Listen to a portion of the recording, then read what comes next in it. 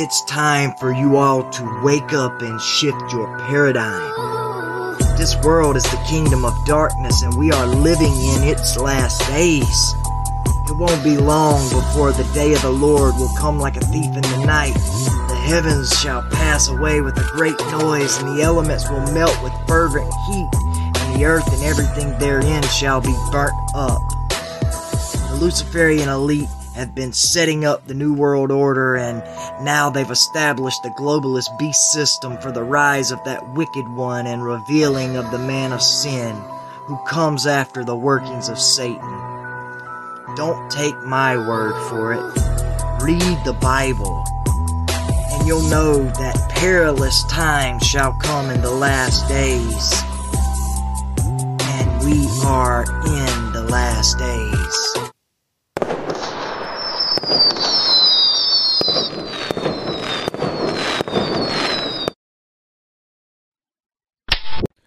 Folks, there's a lot going on, and many of you know this because you watch the news and keep up with stuff, and I'm just, there's so much, right? Epstein is going down. There are shootings now around the U.S., two places, Ohio and Texas, El Paso, and, we're holding those areas up in prayer, but I will say this, I think the enemy is getting nervous. I really do. I believe that there is a domino effect at work where components of the kingdom of darkness are toppling because of a move of God that's kind of going under the surface, but moving nonetheless. And we are watching in real time both the downfall and the panic of the powers of darkness. And I just want to encourage those of you that really listen to this program, press into God, and do all kinds of exploits in the spirit.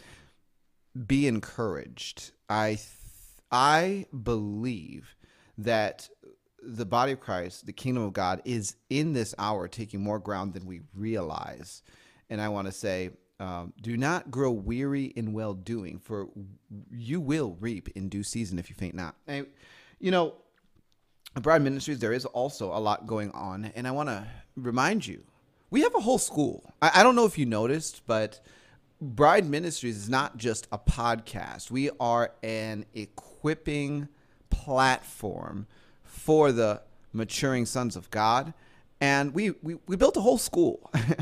and by the way, if you have been interested in the school, but you really can't fork out the cost of the different classes, there is an opportunity to audit courses at our school. Where do you find that opportunity to audit them for free? At the Bride Ministries Church. And so if you haven't been attending the Bride Ministries Church, which meets every Sunday evening at 7 p.m. Central Standard Time, you have been missing out on so much more than you know.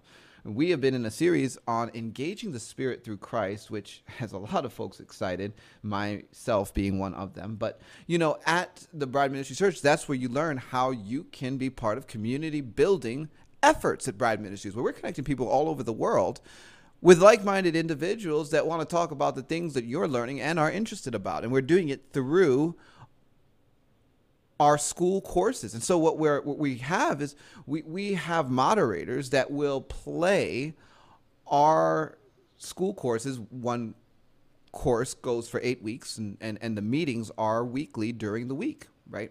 And you will meet with about 15 or so other people, and you will watch the video of the school course as the moderator plays it. And then afterwards, the moderator will lead group discussion, so you get to meet people and make friends.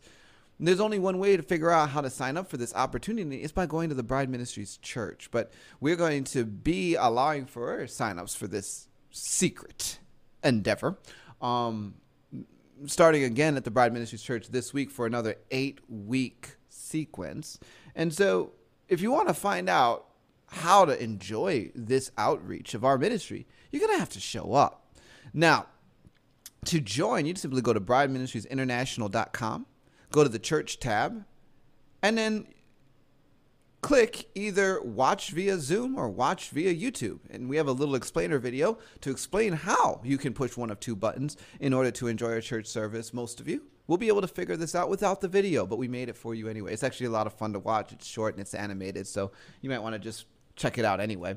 Now, there's a number of other things going on that you should know about. We have the book Advanced Prayers That Shake Heaven and Earth getting typeset right now, so it's already edited and everything, and it's being framed up for the book. And the next step, is going to be publishing it. We're still waiting on the cover design. It's almost finished. Once the cover design is done, we're going to be sending out emails. We're going to be putting up things on our website. You're going to be able to pre-order the book. So for those of you that have been waiting, is there going to be a pre-order? When is that coming? Probably within the next week or two. At the latest, 2 weeks from now, in my mind, unless something catastrophic happens. We're right on track. And so look forward to that. I am so excited about the testimonies that are going to be rolling in at the release of this book. I'm telling you, this is like Prayers That Shake Heaven and Earth on steroids. It's advanced Prayers That Shake Heaven and Earth. So with that said, I just want to say thank you to all of our faithful supporters, donors. You guys are just the best, and we pray for you all the time. Folks, I'm done. We're going to get to the program. Our podcast this week is going to blow your mind. Trigger warning, there's going to be some tough stuff discussed. And so be ready for that. Maybe consider, the well-being of your young children before letting them listen to this particular podcast, because we're going to be going there. And so with that said, don't go anywhere. You're listening to Discovering Truth with Dan Duval.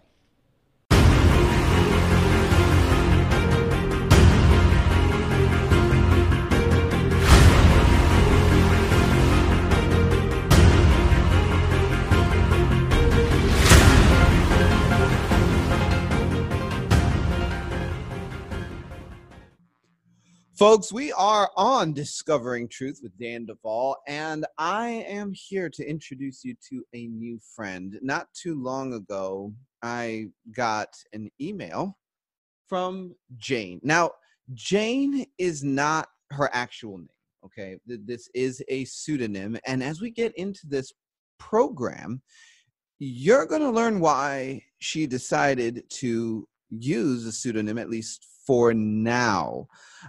And her story is absolutely incredible. And she is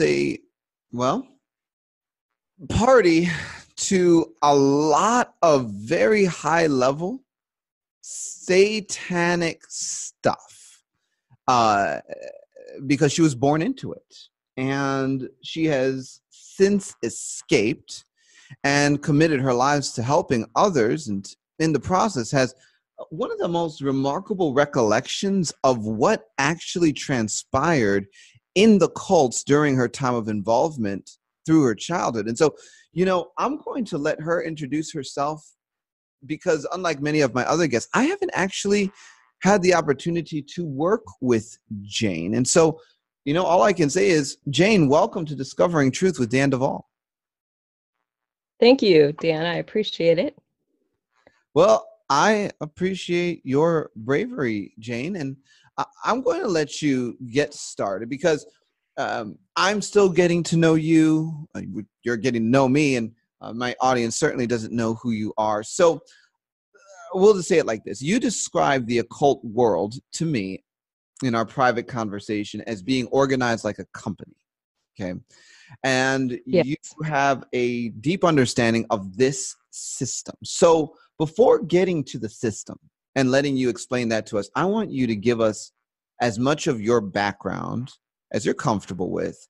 Help us to understand why you know what you claim to know. Well, my story really starts with my mother. As you said, we were born into this and come from pretty much a very high level in the Illuminati. So I'll just come straight out and say I have relatives who are actually the mothers of darkness.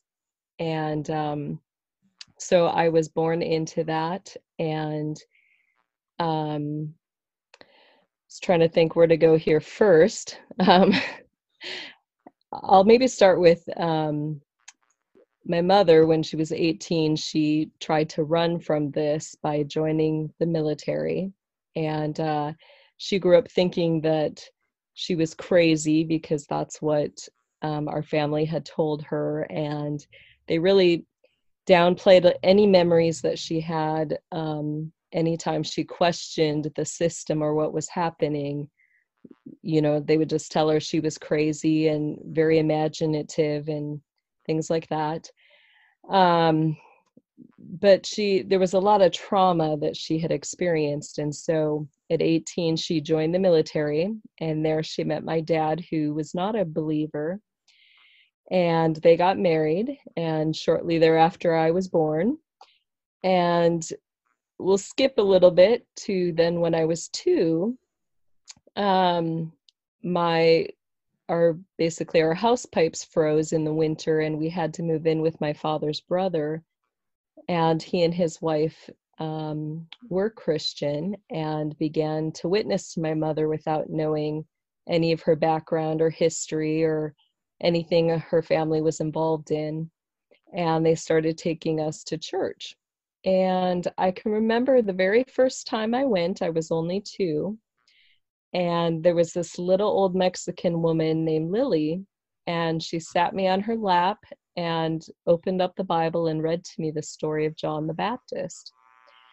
And I remember when I heard the words, get ready, Jesus is coming, my heart just leaped, and I knew it was true. And anyway, so for the next year, they kept witnessing to my mother. And a year after that, she came to the Lord, and I was 3 at the time. And so then she sat me down and explained to me how to know the Lord, and asked if I wanted to, and I said sure, and but it was authentic, and I really prayed and asked the Lord to come into my heart. Well, what was foundational about that was that none of us knew that the next year was when we had to move in with my mother's parents. And that's when my occultic training began. And so the Lord saved me the year before that training began. Wow. And how the system works, like if you think of it like a company, the very top, as I understand it, are the 5 mothers of darkness. And they're like the CEOs of the company. And they directly talk to Satan. One of their spiritual gifts is that they can hear and see into the spiritual world. And their whole job is to know how the system works and to make sure and ensure that it runs correctly. And then they also do the spiritual gift testing for individuals and decide which positions people will go into if they're selected for the Monarch programming. I'll just quickly say there's 2 types of individuals when a mother is deciding, we'll just say the fate of people. You have and these are their terms, not mine, but they've got the individuals that they consider the expendables. And those are people who, in their mind, don't have the spiritual gifts that they desire to connect to demonic spirits, to fulfill the roles and positions that run the company. And the other ones would be what would be considered the hierarchy children, and these are the ones that are chosen to go into the Monarch program. So underneath the mothers, you have the brides. Can I just pause there? All right, so folks, first of all, she's actually going to slow walk us through. As she understands it, the way things work. I want to ask a few specific questions about the Mothers of Darkness before we move on to the next tier down. So you say there are 5 Mothers of Darkness that you're aware of, and and you're over here in the United States. Now, many people are aware of a castle in Belgium called Mothers of Darkness Castle. What Yes. is the relationship between the Mothers of Darkness, you, and your experience and that castle? According to my experience, that particular castle is not the real Mother of Darkness castle. That would be what we would call the Grand High Priestess castle. And a lot of times the Grand High Priestesses are also called mothers because they are in charge of overseeing the different quadrants, whether internationally or in the United States. So those castles are specifically used for different ritual ceremonies that only involve those levels or higher.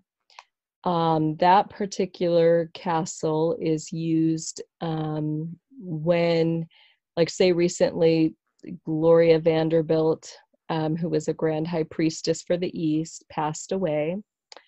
So there was we'll just call it a witches' battle among high priestesses for her position.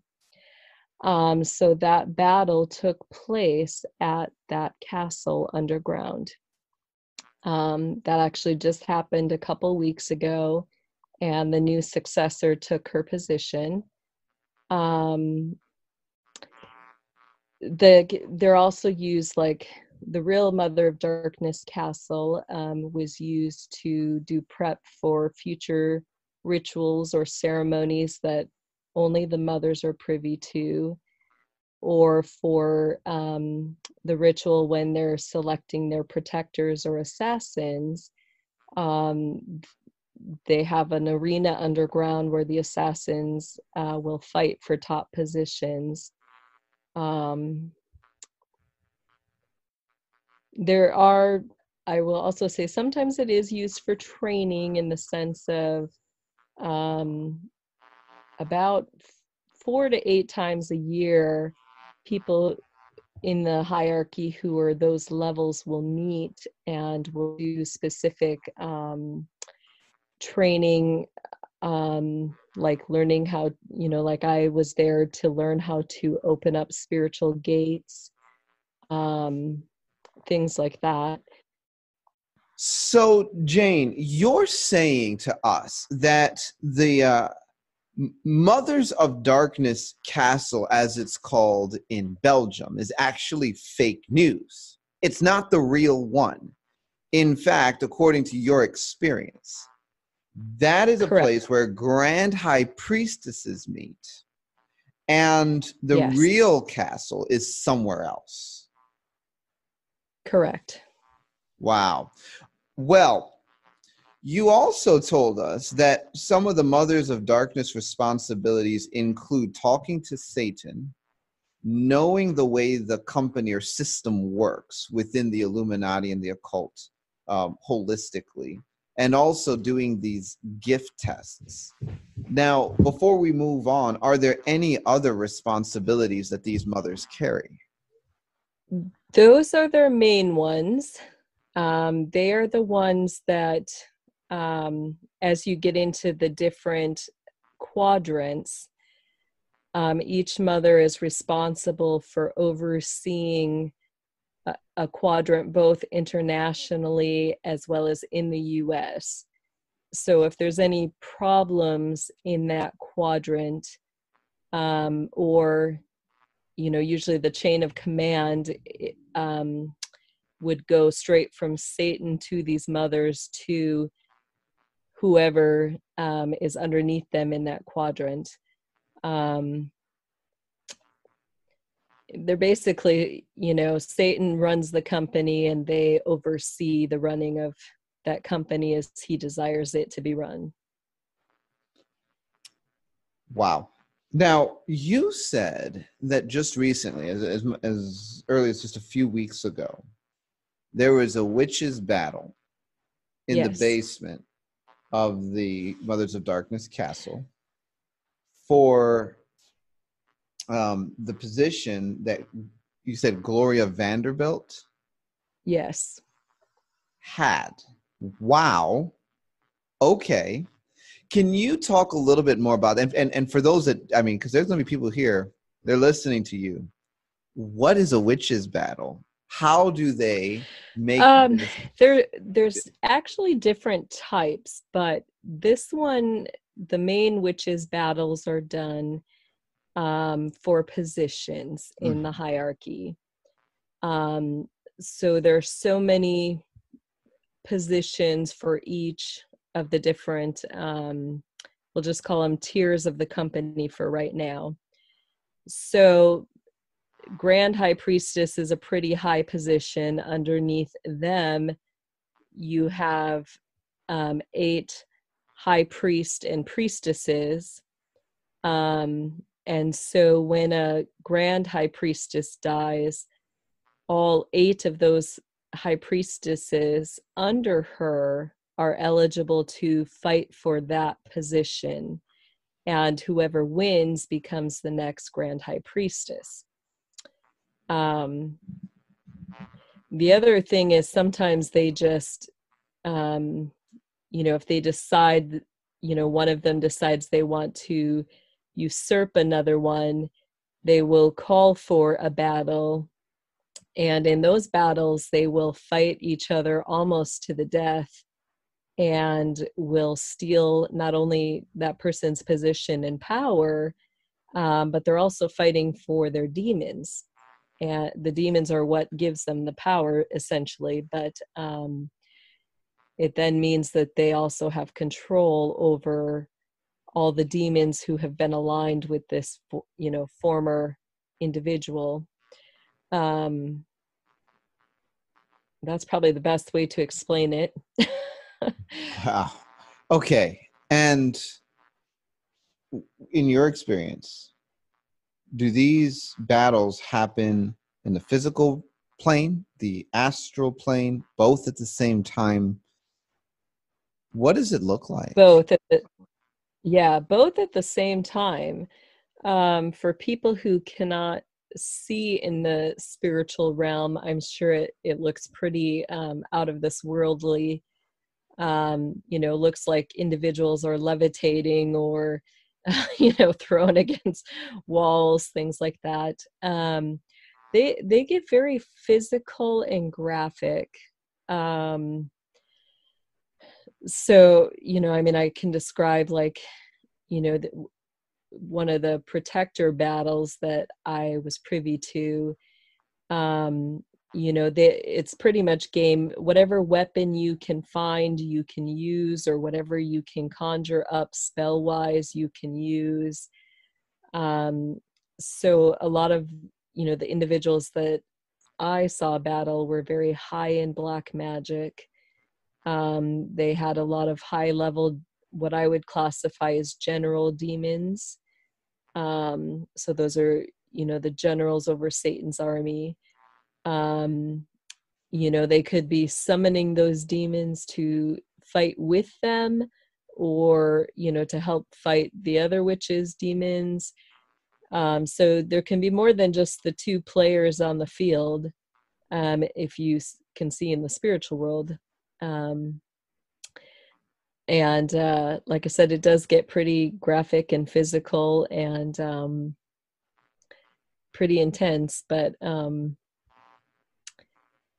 My goodness. not sure how else to describe it. But well, Jane, that's all extremely fascinating. And here's the thing, folks. At this point in the interview, what we are doing is we are actually switching her phone over from her iPad because of nonsense and resistance, which one would expect when talking about this subject. So, Jane, you have more to say about these battles, right? And you actually had a training partner. And yes, I want you to tell us what you witnessed with your training partner. All right. So his battle for position as a protector, we'll call them, the protectors are kind of like the elite security guards. Each mother has their own, and they're only given one. And but every now and then there will be a battle for these protectors to take top position, and that individual oversees all the protector assassins. So they are in charge of training all of the individuals who would be protecting or guarding all of the different hierarchies at different levels. So my training partner, or I'll go back up just a little bit. So how it works is each of the mothers, like I said, have their own protector, and they were known as the adult protectors. And then, so there were 5 of those, and then there were 5 junior protectors. And those individuals were all probably aged 12 to 18. And they were not assigned to anybody in particular. They were just backups in case something happened to one of the protectors. They could step in and guard whichever mother needed guarding.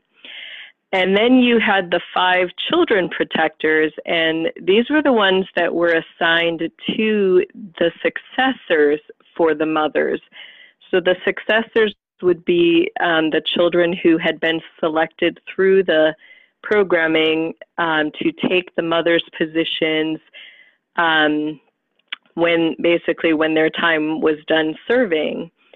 So they were the future mothers.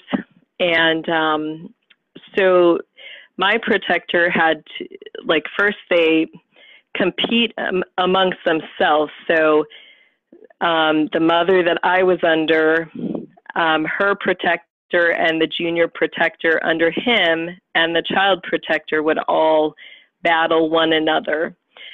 And so it kind of went along for each mother, their protectors battled, and whoever won each of those battles then fought the other mother's protector who had won that battle set. And then at the end, you just had 2 individuals who were battling. So my protector, he actually was just 7 years old, and he made it to the end and was battling against a police chief. That was his real job in life. And he was an adult. And so I'm trying not to be super graphic here, but there's no way around it. These battles are very Romanesque.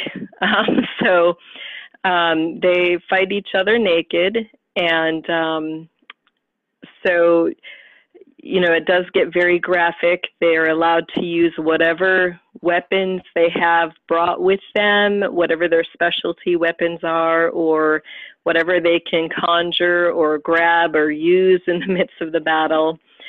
So anyway, the police chief had brought his baton with him, and he kept hitting my training partner in the kneecaps with it.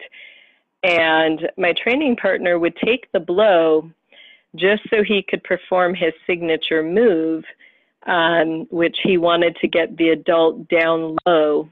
And so once he got hit, he had fallen to the ground, and then he took out the police chief's Achilles, and the guy fell on his hands and knees.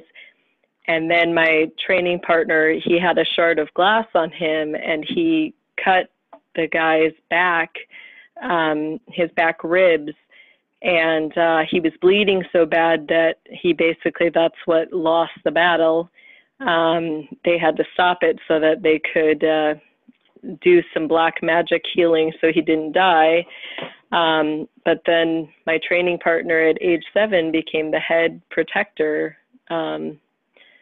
for all the mothers of darkness. So now, folks, you're probably thinking what I'm thinking. This interview is about to get real. If this was your training partner, then what were you doing? what was I doing during that battle? Well, or in general, within the cult, like what was your grandmother training you to do? If you can go, because you kind of stopped your story at the salvation moment at 3, Right. which praise Jesus, because now you're here. And so there's a redemption in all of this that who knows if we'll get to in this interview.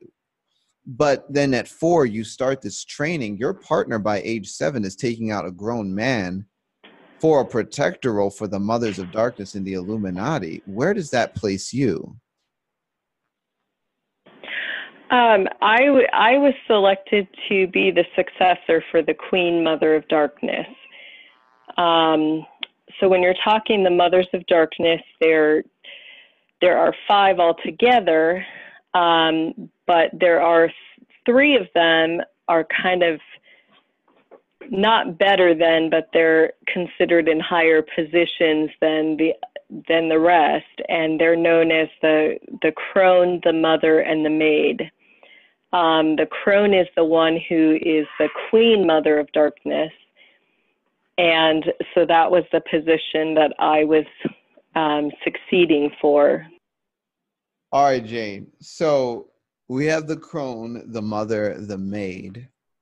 These are 3 of offices within the group of individuals known as the Mothers of Darkness. Now, we're here Correct. to talk about the system. And so I paused you. I took us on several, not really rabbit trails, but just trying to help you explain to me and our audience what's going on at this top level of, because I'll tell you what, honestly, I've had the Mothers of Darkness referenced to me multiple times by different folks that I have crossed paths with or even worked with, because we get memories of rituals while we are doing the deprogramming and the healing work from DID due to SRA for these Illuminati defectors.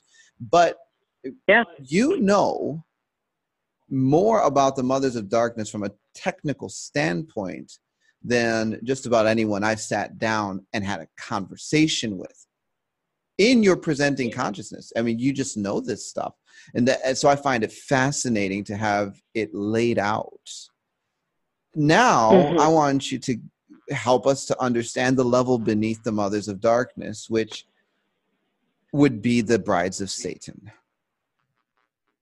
So the brides of Satan really don't do anything in regards to the system, in the sense that they are not in charge of anybody. They don't oversee other individuals, nor do they have to respond or report to other people who are higher than them. Their whole purpose and job is to ensure that Satan is happy and to, make sure that whatever he desires happens. The only thing that they may do is if Satan has an individual that he is interested in making a bride, he may put some of the brides in charge of wooing or luring that person into the system. And then they would kind of become like it'd be like an apprentice type position where they would oversee that individual and kind of sponsor them into a bride of Satan position. So other than that, there's really not much else that they do. I would liken them very much to being kind of like Satan's, his wife, candy wives in a way. They're supposed to look good, represent him, but that's about it. Some of them do once in a while participate in some of the witches' battles, but it's pretty much a rigged thing. If they're participating, they win. But the other demons, if they win other people's demons, those demons then have to be loyal to these women, but it really doesn't gain them any more hierarchy or power within the system. So most of the time when they do participate, it's kind of just for fun and games, or if they're training their apprentice underneath them that they're going to sponsor, then they may do battles with that individual to teach them how to fight or protect themselves using demons and magic and witchcraft. But that's kind of the extent of it. They're pretty much untouchables within that realm. Okay. Now you talk about the Sisters of Light. Who are they and what is their role? The Sisters of Light, there are 13 for each quadrant, both in the U.S. as well as there would be 13 for each quadrant internationally. And they could best be described as the Illuminati's elite security team. They're different from the protectors and assassins. Their job is solely psychological or spiritual warfare. So all of their fighting is going to be done in the supernatural, versus the protectors and assassins fight both in the spiritual and the physical planes. So the Sisters of Light, they're the ones that a lot of times are coming against Christians or churches or defectors.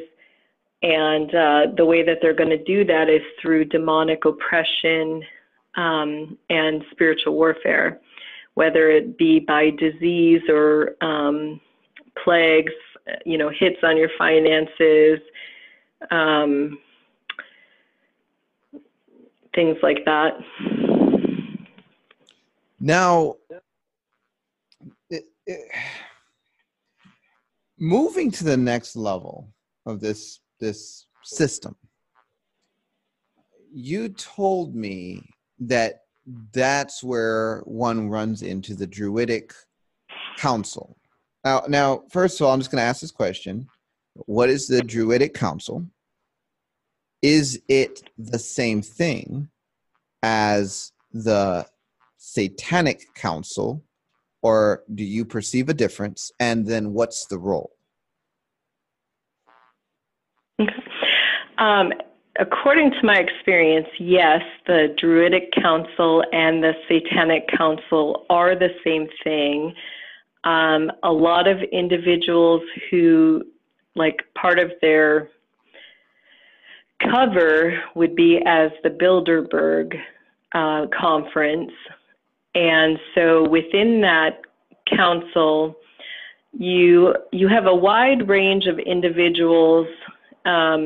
It varies depending on quadrant, and their positions are called seats. And so the number may not be the same for each quadrant and the individuals who represent it. But their job primarily is to receive instruction from the mothers, and then they would give that instruction to the grand high priest and priestesses in the quadrant they oversee, and then on down the chain. A lot of them are, with that seat, they are given positions of power in their cover lives. So a lot of them are, businessmen or bankers. A lot of them are, on the United Nations or the European councils. different groups like that. And so it could be, political position. It could be a big business position, or, they run, trillion-dollar companies, things like that. As well as you have each of those quadrants is going to have some of the different bloodline families who sit on those seats. So a famous one would be, the head of the Rothschild family or the Van Dyne family. They all have a seat within that council. So that would be the Druidic Council. Where do the lords, as you described them, fit into this? What are the lords? Yes, so these people who are on the Satanic Council could be compared to the lords of the land. So they all would be assigned to what we call a quadrant, which would be either, state, if it's the U.S., it would be states that are in the west or the east or the north or the south.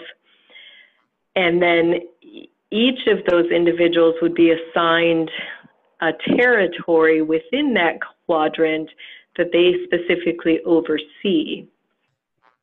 I'm following you. Now, at this point, you have, at least in the way that you have explained things to me before this recording, something that you called department branches. You said there are 5 of them, or 5 major ones. Why don't you walk us through that aspect of the system? Okay. So after you have the Satanic Councilmen, the company branches out into 5 different departments. So you would, I guess the Satanic Councilmen, you could consider the board of directors for this company.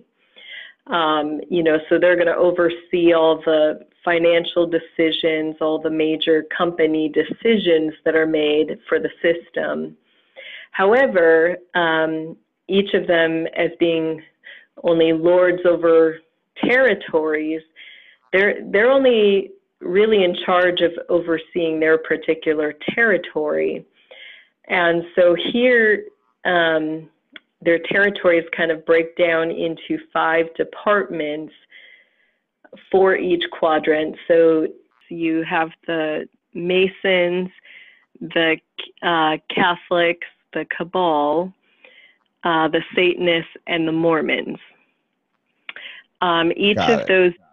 Each of those departments have their own hierarchy structure. So just take the Catholics, for example.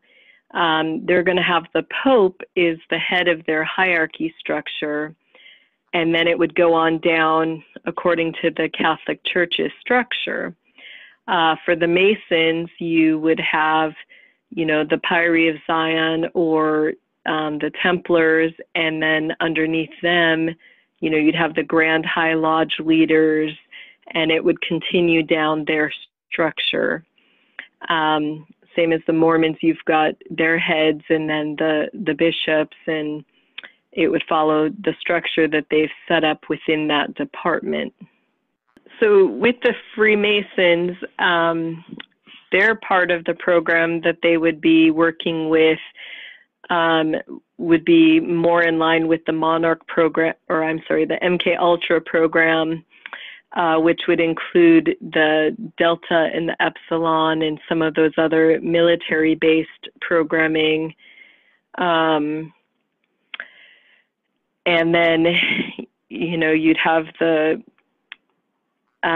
Satanists who, once you get into this, some of them cross over. So, the Mormons, the Satanists, a lot of them use the Beta or the Kitty program.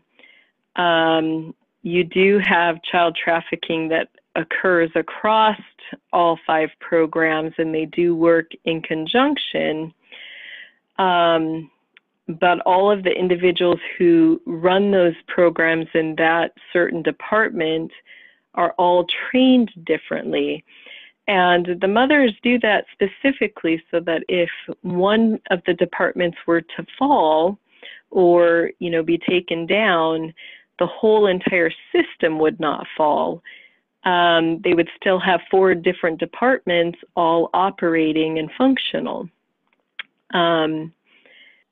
How do you see the connection between the cabal and some of the other major players like Russia, China, and the power families in those nations? Well, each of the families, the bloodline families, are, they have satanic councilman seats. So as lords of the land, their job is to oversee the 5 departments that would be in their territory. So they would oversee, whatever Masons, Cabal, Catholics, Satanists, or Mormons that are in their territory. And their job would be to, not only get messages to those individuals, but to ensure that whatever those people's jobs are, that they're doing their job within the system. So, but they're going to have direct contact with whoever is the heads of those systems. So they're not going to, have direct contact with whoever's, actually delivering or running drugs, but they will make sure that the head of that department, that their drug program is running well, if that makes sense, or that their child trafficking program is running well. So like I said, they're kind of like the board members that would, in a way oversee or employ different people. If somebody's not doing their job, the board member's definitely going to be involved and has the ability even then to request that that person be terminated from their position if things are not running well. The same thing with if, somebody, will just say, breaks or is not taking well to the programming, then it's that councilman's job to, let others know and to get that person out of the position, to put them in kind of, we'll call it fake counseling or whatever that person needs to make them feel like they're getting help. But they'll keep them, they'll allow them to remember so many things or certain memories, but they won't allow them to speak out or say anything that could bring the system down. Everybody kind of has this underlying job of making sure the system is not found out or discovered, and to keep quiet whoever tries to bring forth truth about the system or how it works. So, even in the bloodline families, you'll see, sometimes they will reprogram people, which is worse than the initial programming. With the programming, kind of how it works is, if you think of since we're going with the business theme, if you think of a file cabinet, that's how they see individuals. So let's just say this individual has 3 drawers in this file cabinet. In order to access those, or each of those drawers, let's say, has files in it, and the files contain memories, mostly of traumatic experiences. In order to access each drawer, each of those drawers have a key, and those keys are demonic spirits. And So you have to get past the demonic spirit in order to access the files that are in that drawer. Once you get past that spirit and you get the drawer open, then you have all these files, which again are memories or traumatic experiences that this person has gone through. But in order for that person to remember those experiences, they have to open each of those files. And each of those files is also guarded by a spirit, usually lower level spirits. And so they have to get past each of those spirits in order to access each of those memories or to remember the traumatic events that they have experienced.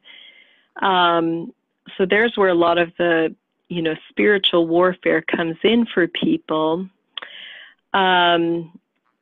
So when you have somebody who, what the system would call broke, like, let's just say, if they took the program well, okay, then pretty much they're demonic spirits that are in charge of all of those files, and those drawers are what is controlling that person and their thoughts and their mind and their memory. Mm-hmm. But if that person is not in line with those spirits or is fighting them, then the system considers them broken, and they may, re-implement training, which training is, or reprogramming, and pretty much what that means is that they're going to try to get higher level demons to connect with that individual to gain control of them, or they're going to, may delete some of those files or memories and put fake memories, and see if the person can handle that, and put, different spirits in charge of those memories. But basically, when someone has a problem with the program, it's because there's not a good spiritual connection between them and whatever demonic spirits they're linked with. When you get into the higher levels with some of the general demons, those demons are usually not given too many people that they literally connect with. And, that gets back into some of the mother's job. The mother's job is to ensure that through the spiritual gift testing that they do, that child's gifts line up with whatever demonic spirit they're connected to. When you get to the general demons, those demons are very harsh and brutal. They basically tear people apart from the inside out. So there's very few people, usually if you're given a general demon, you just have that demon. You don't have a large amount of demonic spirits that you are connected to. You would just be submitted to that one spirit, and you have a very special position then. Most people who have the general demons, usually mentally last at most 10 or 15 years before they just can't take the demon anymore because it literally destroys them. But other individuals who have lower level demons are more prone to have multiple or mass amounts of demons coming and going through them. They could be like into a funnel or a channel, where the demons can come and go as they wish. You've talked about us being like portals or our spirits being like realms. I would say that's a very great explanation of exactly how it works.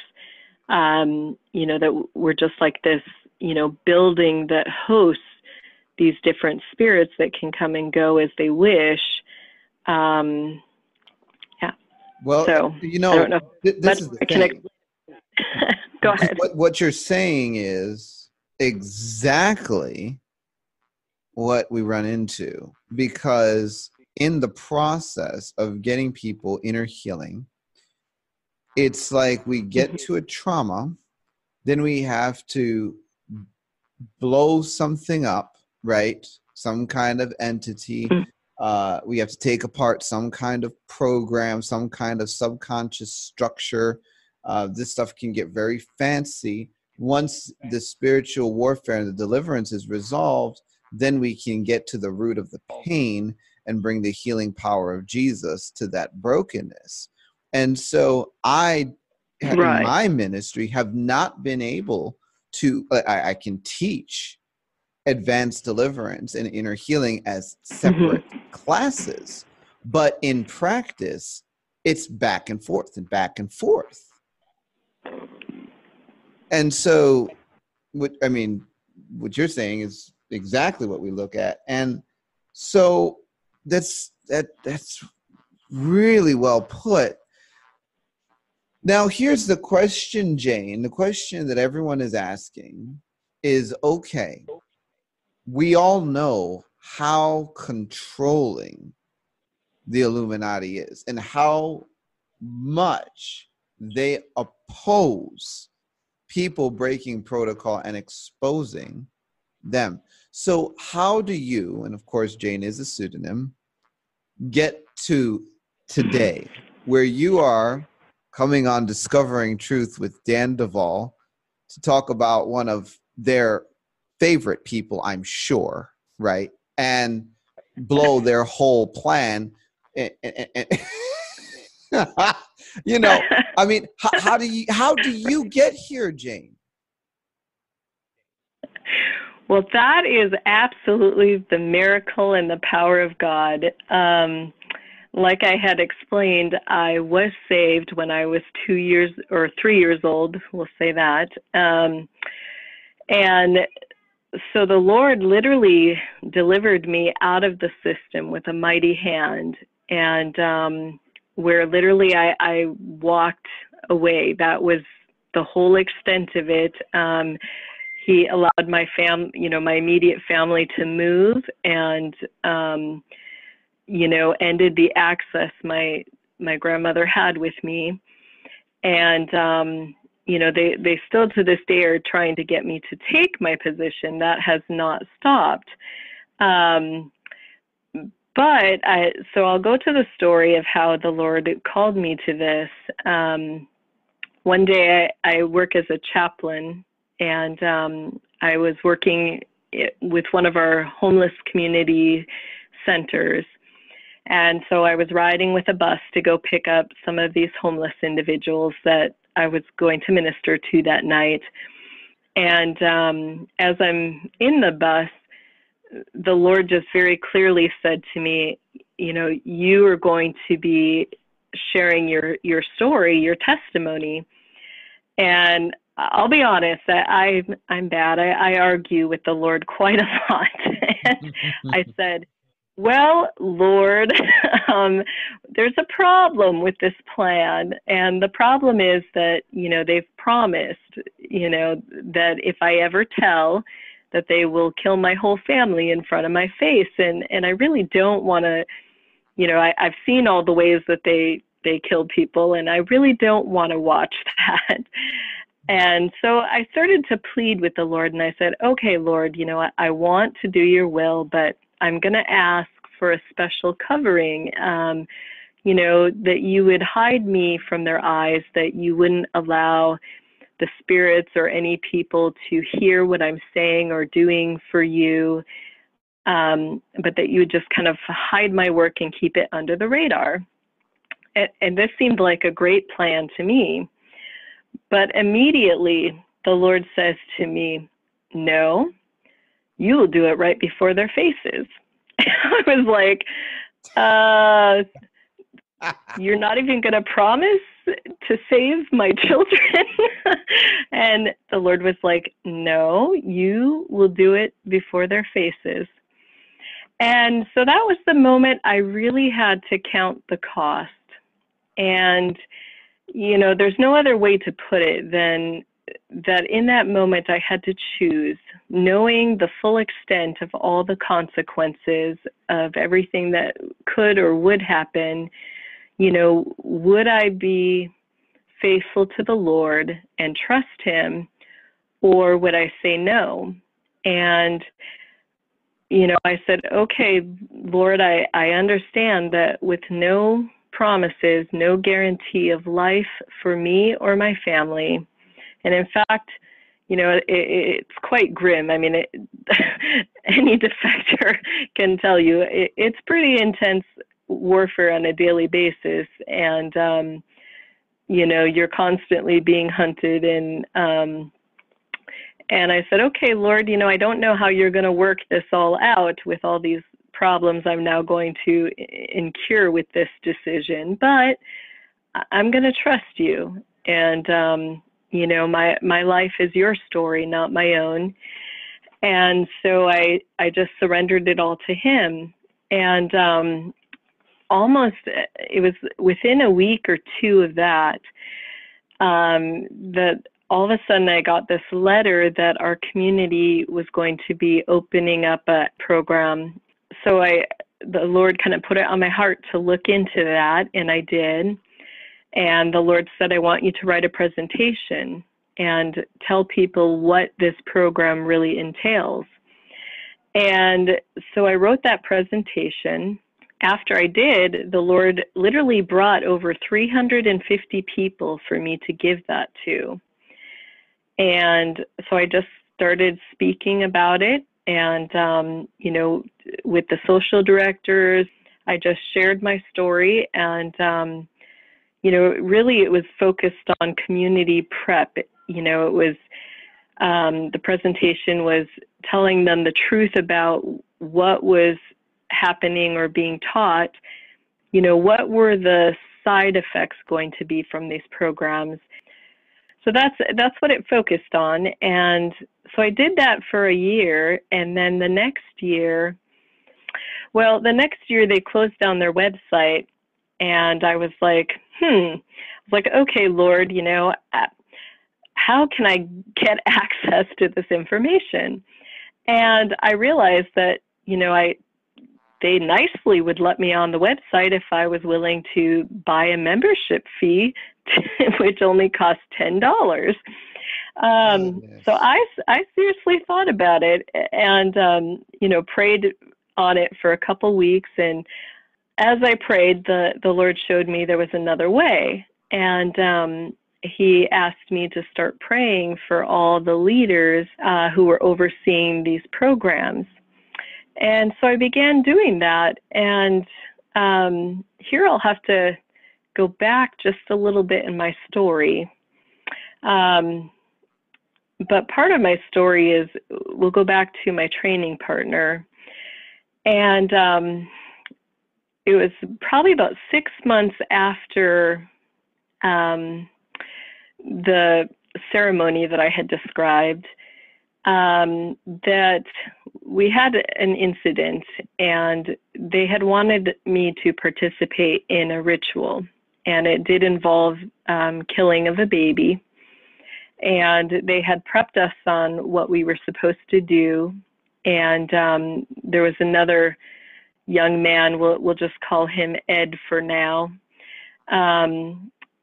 But during this ritual, Ed and I were to cut our hands and put blood into the chalice, and then together we were to take the life of this baby.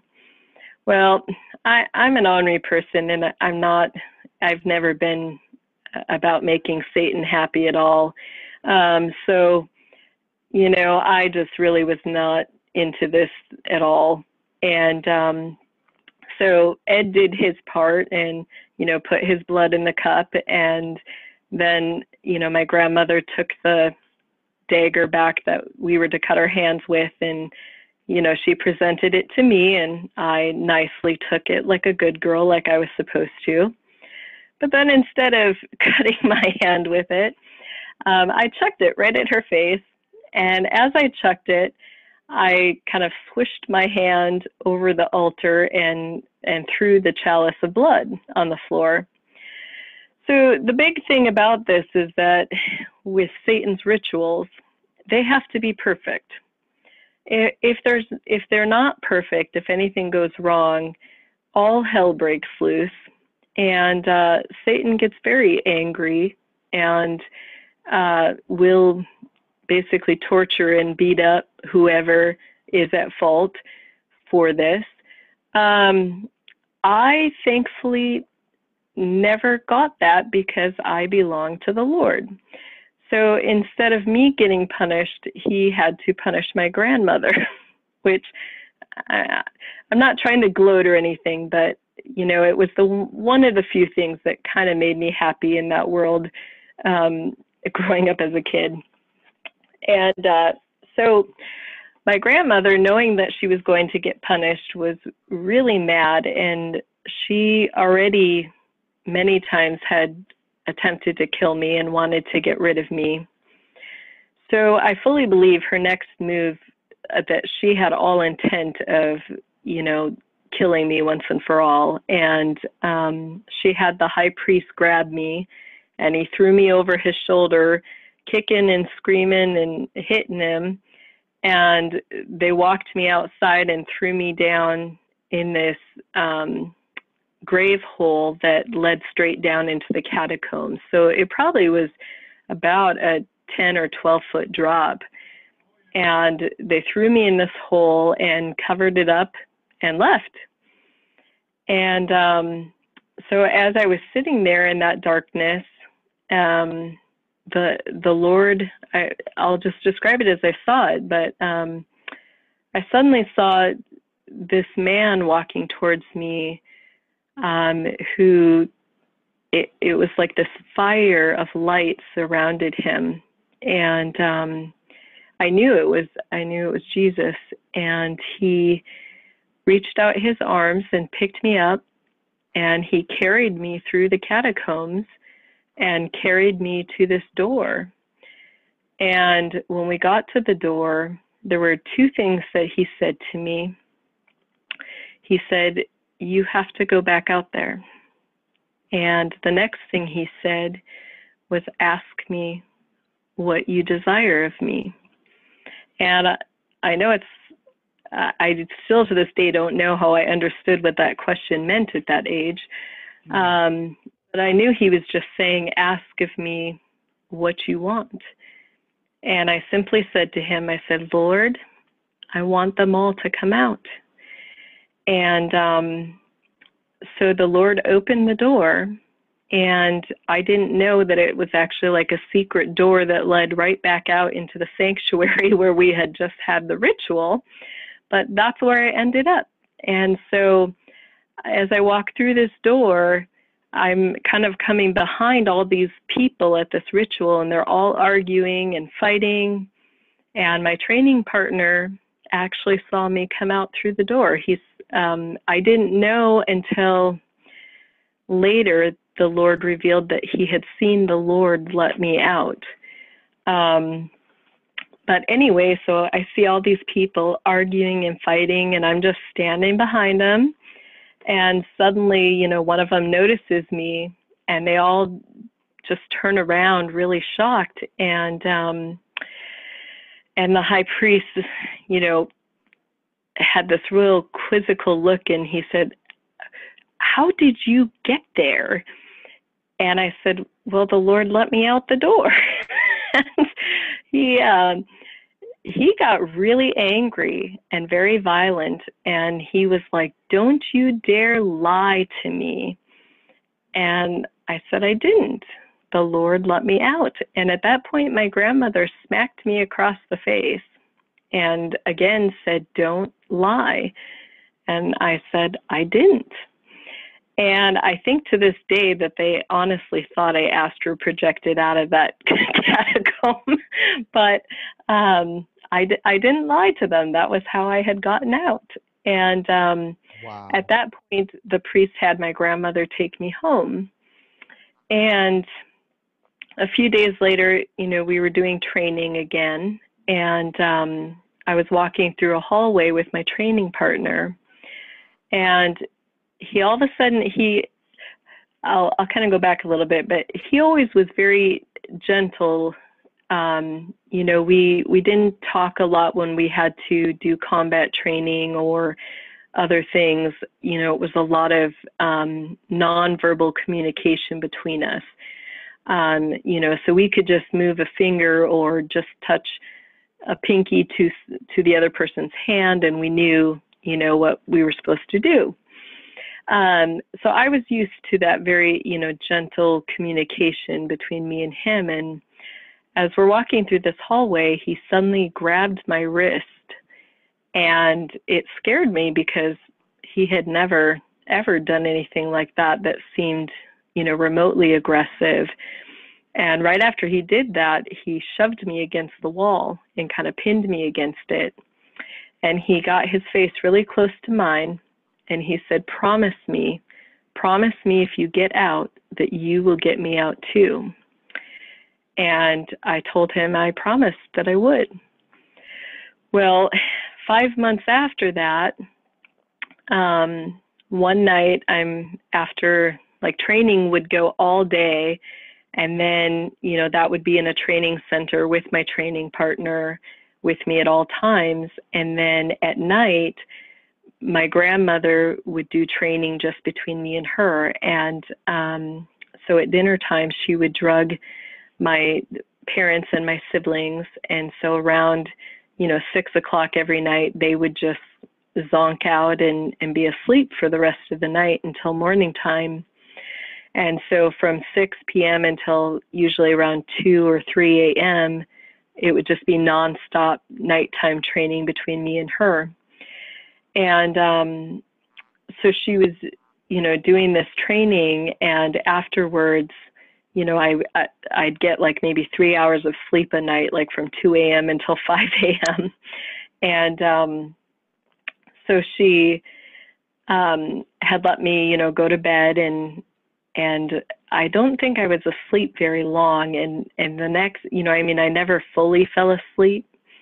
But the next thing I know is she's literally dragging me out of my bed and down the stairs, and she opens the front door of the house and shoves me out the door. And as soon as I got out on the porch, like I could hear the noise of this fire, and my training partner's house was on fire.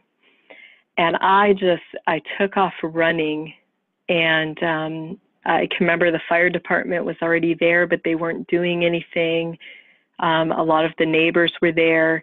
All these people in our neighborhood were involved. So, you know, everybody was just standing around, and I was looking for my training partner and his little brother and asking everybody, you know, where is he? Where is he?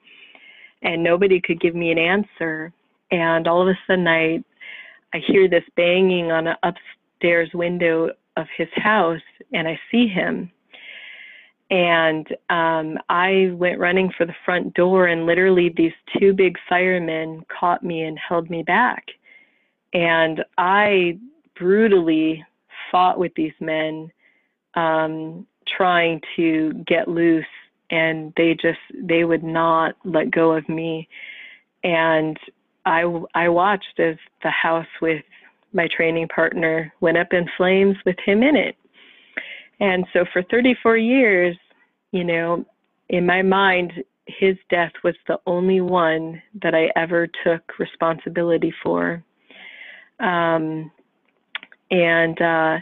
Anyway, irony of ironies, as God works. As the Lord, you know, 34 years later called me to pray for these programs, the Lord told me he wanted me to start praying for these leaders. And so I didn't even know who they were. And within a week, the Lord had given me all of their names and pictures of their faces. And the head one we'll just call L. I started praying for him and really interceding. And one day in prayer, the Lord said to me, "This is your training partner." And I was like, no. I was like, it can't be. And I asked the Lord to prove it to me. and he did. And anyway, the Lord allowed me to re-extend the promise to him through the internet. I messaged him several times, and after that, he went straight to contacting me through code and stuff like that. But that was part of the amazing part of the story, is that the Lord kept that promise of that little girl all those years ago, and allowed me to re-extend it to him. He still, is, we'll just say, he's a work in progress. We're still praying for him and the stuff that he has to do right now. But that's kind of how I got into the stuff I was working with. And with that, I'll add, it was in researching some of the different satanic things going on in my own community that I came across trafficking trails. And so then the Lord started having me turn in those trails, and using the different knowledge that I have of the Illuminati to teach people how to, locate where the nests are, where things in their community are going on, and how the Illuminati is, how they're working those trails in that system through the quadrants. So, my friend, I'm praising God for you, and I'll tell you what, we're going to be praying for your training partner. We have a lot more to talk about, Jane. Yeah, we do. A whole lot more to talk about. But this is the end of this episode. So, folks, look forward in the future. You're going to be hearing some more from Jane. I promise you that. Before I end this, Jane, I just want to say thank you for having the courage to come on my program, to reach out, to share all of this stuff that you know, because we're, building a body of knowledge here at our ministry, at least, that is reaching thousands and tens of thousands of people, breaking the program, shattering the bondage of, and bringing in awareness of what the enemy's been up to, and you are now part of that effort, and I just am so grateful for you stepping up to the plate. Thank you for having me, Daniel. It has been a pleasure. Amen. Well, folks, Jane is a pseudonym. I am not going to be giving any contact information or website or any of that, so you're just going to have to settle for what you get. And look forward to the next round. So until next time, God bless and Godspeed.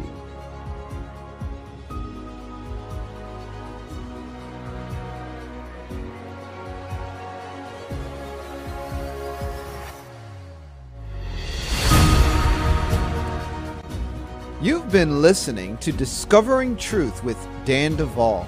Be sure to subscribe to our channel, like our video, and share this with friends.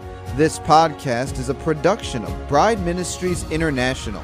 Visit our website at brideministriesinternational.com to enjoy the Bride Ministries Church, the Bride Ministries Institute, free resources, and to support us financially.